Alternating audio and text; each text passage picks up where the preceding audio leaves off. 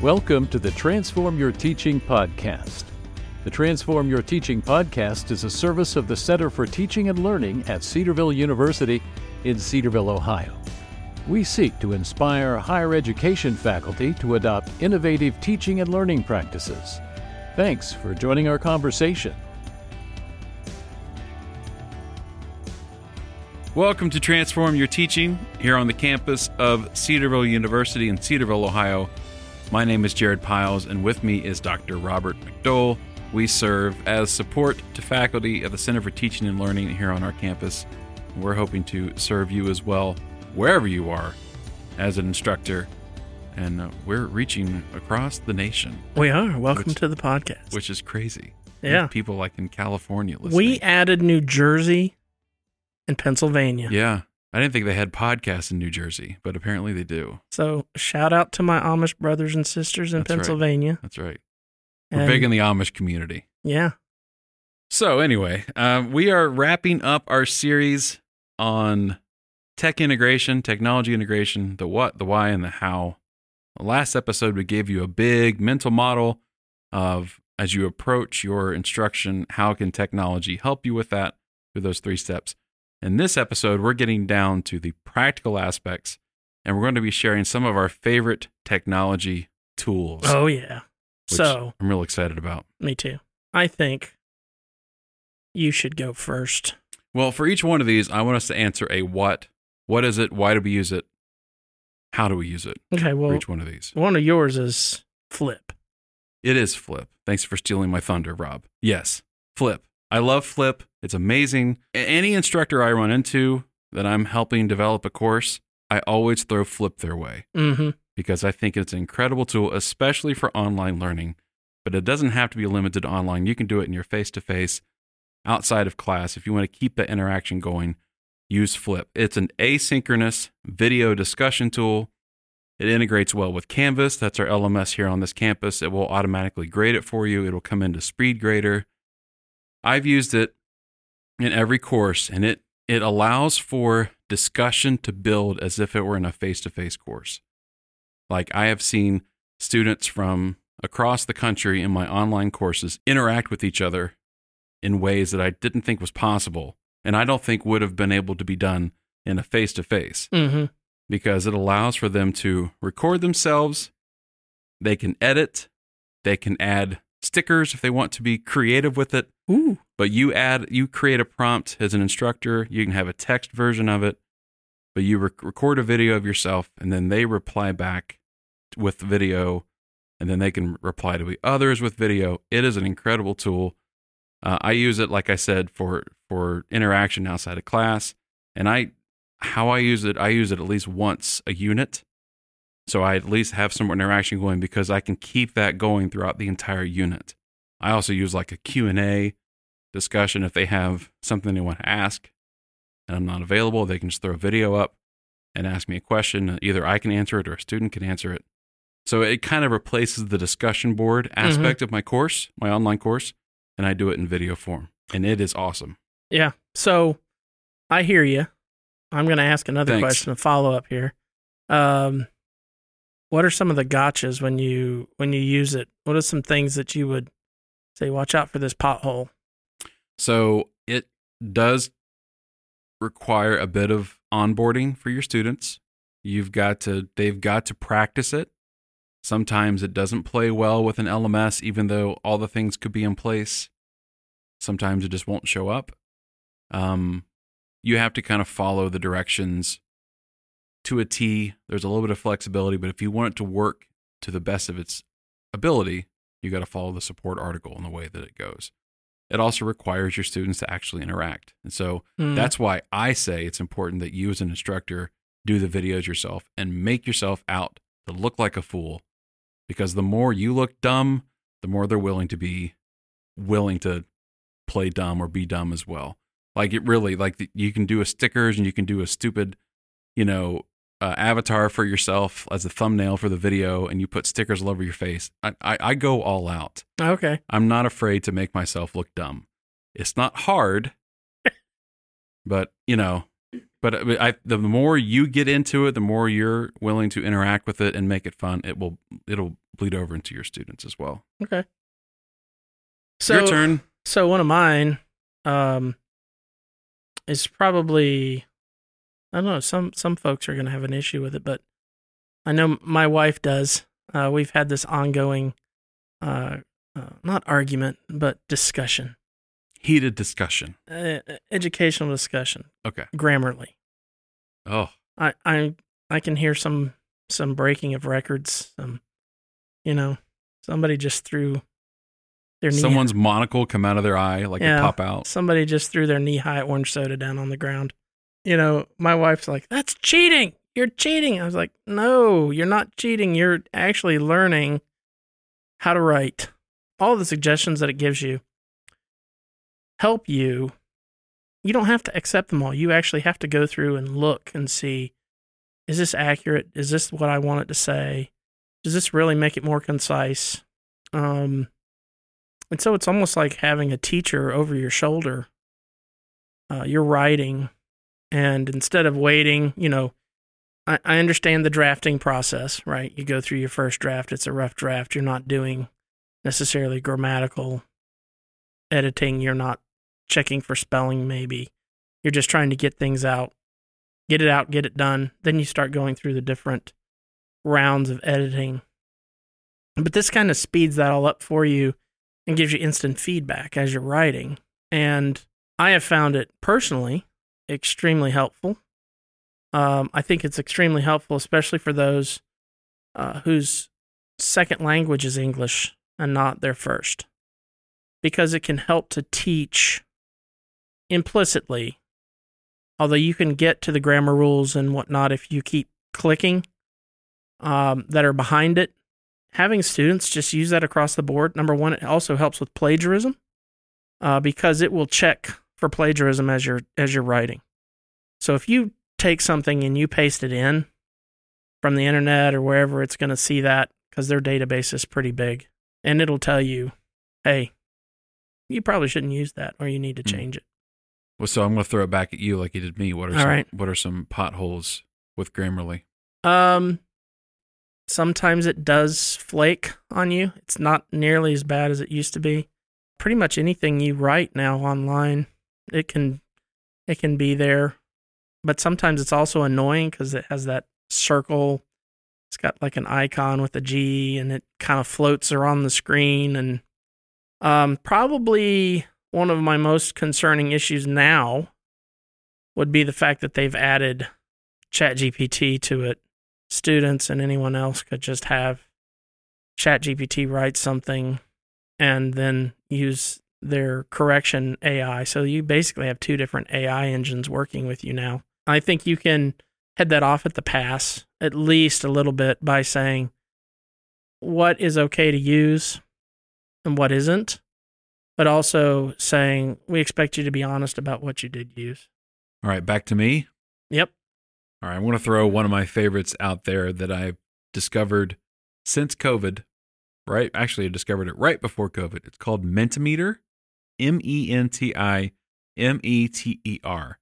And it is a presentation tool that I initially found it before it started getting into education. It served it still serves as a presentation tool when someone's at a conference and they want to get interaction from their audience.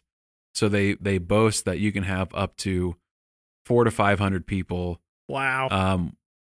Interact with this. So what it does is it's a slideshow that has interactive elements inside of it. Mm-hmm. So you've got survey questions, you've got open-ended questions, you've got multiple choice, true, false, a whole bunch of different ways of interacting. So I started using it in my slideshows. I went away from Google Slides and PowerPoint, and I strictly use Mentimeter now because it has some slide templates, and then you can integrate questions into it, and the students see a QR code, or they can interact via a link with a code you can provide to them, and they become up on their devices, either their phone, computer, whatever device you have, through a web link. they can see the slides as you go through them on their device. Mm-hmm. So they can take notes. They can also interact. It gives them the prompt when there's a question coming up. You can gamify it. There's points involved in some of them. Mm-hmm. It's a game changer. Like it keeps my students on their toes. It keeps them interacting. They can ask questions throughout the entire, like when I went online for COVID, I could still have students ask questions just there's a little question icon they can click and they can type, and I get a little notification on my end from the presenter side of things that says there's a question, and I can address it then. I can save it and address it later, Mm-hmm. but it doesn't interrupt my flow of me presenting. It's an incredible tool. I love it. I love Mentimeter. It sounds very much like a tool my wife has really fallen in love with in teaching Spanish in the K through 12, called Nearpod. Yes. Oh, yes. You ever heard of Nearpod? Oh, yes. I love Nearpod as well. So how does Mentimeter and Nearpod, compare? How would you compare the two? So Nearpod, it's more interactive with the students. Like they can gesture, they can write on the screen, Wow. and it's more self-paced. Okay. You can create self-paced things with Mentimeter as well. Like you can send a slideshow to students for them to do, and they can go through it themselves and answer the questions, and you don't have to be there. But Nearpod is more of everyone has an iPad. Like when I used it, we would go through and we would have, everyone has an iPad. They have Nearpod open, and I gave them a segment of a poem and say, okay, identify the rhyme scheme in this poem. And they have the poem on their screen, and they will gesture on the device, and then they'll send me the results. So I'll have everyone's results there. But it's more gesture-based. It's more interactive. They can highlight and stuff like that. Whereas Mentimeter is more meant for presentation mode. I need to have some formative assessment real quick. So they both do the same thing, just the way the students interact is a little bit different. Where in Nearpod, there's more gesturing that you can do. Mm-hmm. I believe in Nearpod, you can also, students can answer or they can ask questions Yes. via the program, and then she could go to look at their screen. Mm-hmm. I did it with diagramming sentences with my freshmen way back that's in the day. good.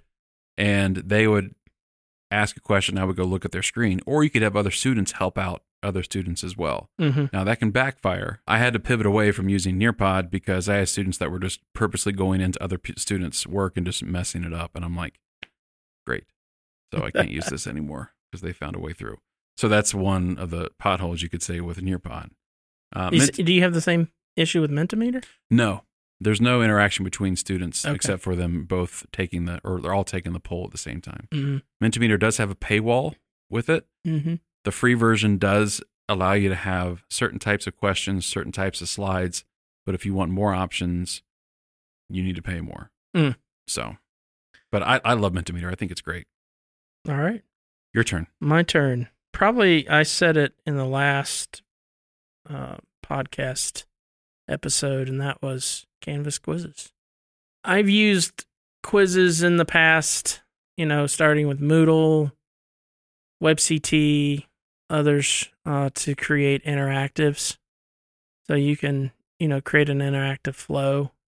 And I think even in Canvas quizzes, you can do things based on how they answer questions. And you can put media files in there now. You didn't used to be able to do that. Yeah. You can do that. So you can really create more of a forced, it's a quiz, but you basically have them step by step through your content, and you can have them give interactive responses. It could be that you want them to just reflect on a particular thing, and you get them to type it in, and they can't move on until they do. So those are, I like those tools because they're built in. I don't have to go sign people up for another system, teach them how to use the quiz tool, unless they've just never used it before, but most students have used some sort of online quizzing tool. And so it becomes fairly apparent to most users pretty quickly. Oh, this is what I'm doing. Mm-hmm. I really like those. Yeah, I'm a big fan of Canvas quizzing as well. I think it's like you said. I love the idea of them having build off of previous answers to give them more questions. I think that's great. Big fan of that. All right, let's do one more each. We have a ton of these, so it's gonna be hard to pick one. But if I had to pick one that would immediately help instructors with integrating technology, it would be Adobe Podcast. Oh, I love Adobe Podcast. Now I guess it's still in beta, but I'm not sure exactly. But if you go to podcast.adobe.com, you can sign up and get access. It can take audio and it can clear out any kind of ambient noise. So you can create studio quality audio and you just upload it, and using AI, it just downloads it, and you have a cleaned up, like I used my horrible webcam mic in my basement, which is not sound treated or anything like that. Mm-hmm. Washer and dryer going full blast. And I just threw in a quick blurb and had it try it out. See what it cleaned it up. It sounded like I was in a studio. Wow. It's insane. So I'm a big fan. So you could have if you're recording something as an instructor and you think, man, there's someone mowing the lawn outside or whatever it is, you throw it in there. The only thing I will tell you though is it completely deadens it. Like there is no ambient noise whatsoever. So I would go in and I would find a clean or a free tool like Audacity, or if you have Adobe Audition or Pro Tools, and add a little bit room reverb back into it so it sounds natural. If it just sounds like you're speaking inside of a coffin, the whole time people are going to go, are they inside of a coffin? But I would say Adobe Podcast is amazing. All right. Well, I'd have to say probably the thing that's in the forefront of my thinking for the past, 3 months now. It's probably ChatGPT 4. What's that? It's AI. Sorry, it's a joke. Similar to your Adobe Podcast, which is also AI. It's a natural language processor. It's a generative program, which I think most people probably have heard of by now. I would, yeah. It's amazing, but it's also super scary at the same time. It's the only tech tool introduced so far that is useful, but also scary. Yes, it causes you like, wow. And then you're like, oh my word. And it's hard to explain until you actually experience it. If you've never experienced it, you don't get why are they And this isn't cautious? This isn't ChatGPT 3.5. Right. This isn't the one version that everybody can use. This is ChatGPT 4. It's on a different planet. I had it write a PhD paper with my mentor on FaceTime with me. He didn't believe me. He didn't believe me that it was super scary. And I said, give me a prompt. Give me the prompt from, what you're working on now. And it was a course that I had taken. So he told me the prompt. I recognized it. It was the same prompt that I, fairly close to the same prompt I had to write. So I'd already written a paper like that. And so I gave ChatGPT 4 the prompt, and it was fairly involved. It did a phenomenal job. Like, he's sitting there reading it in 500 words. He's reading it as it's typing it out. And he's like, oh my goodness. Oh my goodness. And we get done and he goes, well, it didn't, that's great and everything. That's cool. But, where's the literature? It didn't cite its sources. It's like, oh, hold on a second.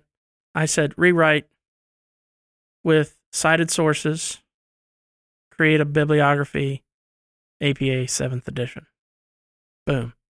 It starts rewriting it. The citations were correct. Every single one of them. They were placed in the right place. They were the right citations. They were some of the same ones I used in my paper. And I recognized every single citation that they used. And then it gave the correct bibliography references at the end. And there was just kind of quiet on the other side, And he's like, can you copy that, give it to me? And I'm going to, share this with my colleagues. And so it's, I think it's causing some people to just maybe like lose heart in those that are close to the end of their career. Like, I'm glad I'm retiring. Right. And then others of us, it's like, oh, what are we going to do with this? Yeah. So, but it's been, I mean, we've used it in our office quite a bit, and it's been very helpful. It's great for research. It's great for getting started on a subject, especially in those areas we talked about earlier. Like if students have gaps, this could be a tool that helps fill those gaps because it's a great point. So to recap our tech tools from this episode, and we have a laundry list more, but we'll share those in our show notes. Also, some of my cohort from Boise shared some as well, so I'll be sure to put those in there, the show notes as well for you to look at. I mentioned Flip, asynchronous video discussion, Mentimeter, which is a slide presenter with some interaction from your participants, an Adobe Podcast to clean up audio. Rob likes Grammarly, an AI writing assistant, Canvas quizzing for formative assessment, and of course, ChatGPT-4, which is our next topic of conversation. When we talk over the summer, we're going to be discussing ChatGPT. I don't know what direction we're going to go in, but I think we'll spend all summer talking amongst ourselves about some practical ways of using it, some impediments that are definitely going to be there. We're going to talk with some instructors as well who have used ChatGPT and get their insights on it. But that's our next series. It's all about ChatGPT. Are you looking forward to it? I am. I'm a little terrified. I am as well. All right. That sounds great. Thank you for joining us, and we will talk to you next time. Thank you for joining us for this episode of the Transform Your Teaching podcast. Please subscribe or follow us on your preferred podcast platform. For more information, you can email us at ctlpodcast@cedarville.edu. Please consider subscribing to our blog, Focus, found at cedarville.edu/focus blog.